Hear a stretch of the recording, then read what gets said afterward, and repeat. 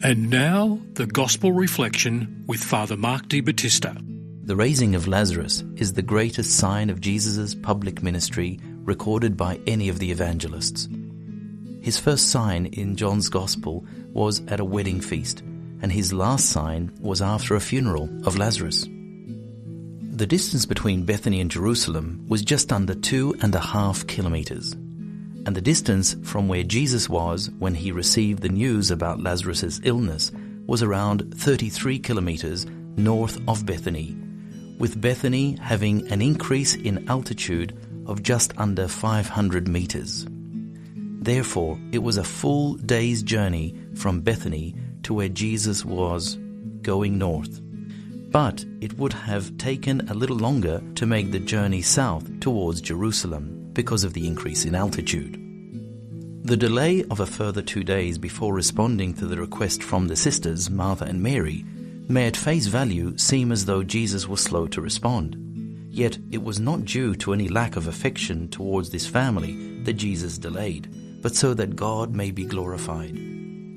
By calculating the time to make the journey to and from Bethany, as well as the 2 additional days Jesus remains in the place where he was when the messengers arrived with the news, then Lazarus would have died the same day the messengers arrived to tell Jesus.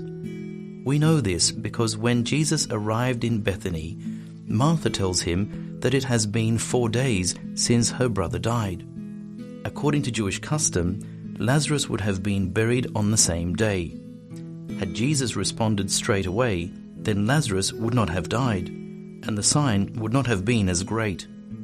Moreover, according to some rabbinic teaching, which may have already been present at that time, the spirit of the person did not leave the body until the 3rd day. Hence, the raising of a man after 4 days in the tomb would make it a clear sign that Jesus is raising someone from the dead, and whose body had already begun to decompose. The entire dialogues, firstly between Jesus and Martha, and secondly between Jesus and Mary, take place outside the village.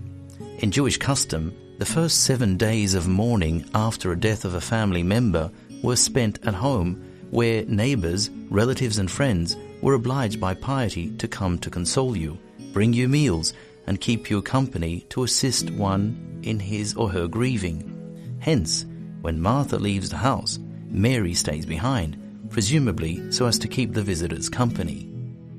Jesus leads Martha in a dialogue about resurrection, while her own understanding could well have been resuscitation. Incidentally, though separately, both Martha and Mary repeat the same phrase.